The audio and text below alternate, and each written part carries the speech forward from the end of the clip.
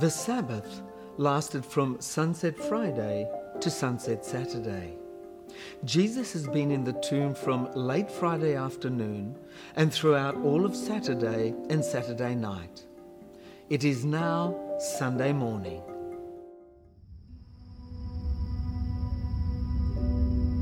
When the Sabbath was over, Mary Magdalene, Mary the mother of James, and Salome bought spices so that they might go to anoint Jesus' body.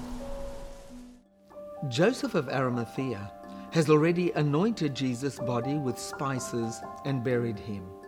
However, the two women who Mark named as being at the cross also wanted to demonstrate their devotion to Jesus. So on Saturday evening, they also buy spices to anoint Jesus' body themselves. However, these women, Mary Magdalene and Mary the mother of James and Salome, aren't the only ones. They are likely named as the leaders of the women who plan to honor Jesus in this way. But it's too dark to try to visit the tomb. So after a day spent in deepest mourning, they go to spend a sleepless night to await the dawn.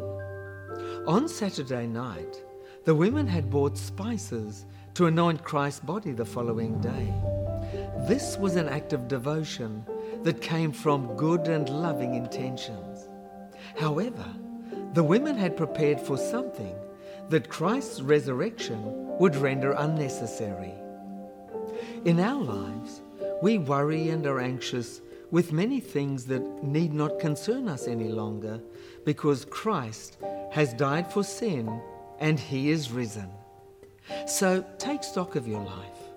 Are you spending your emotional and physical resources, like these women did, on what the cross has rendered unnecessary?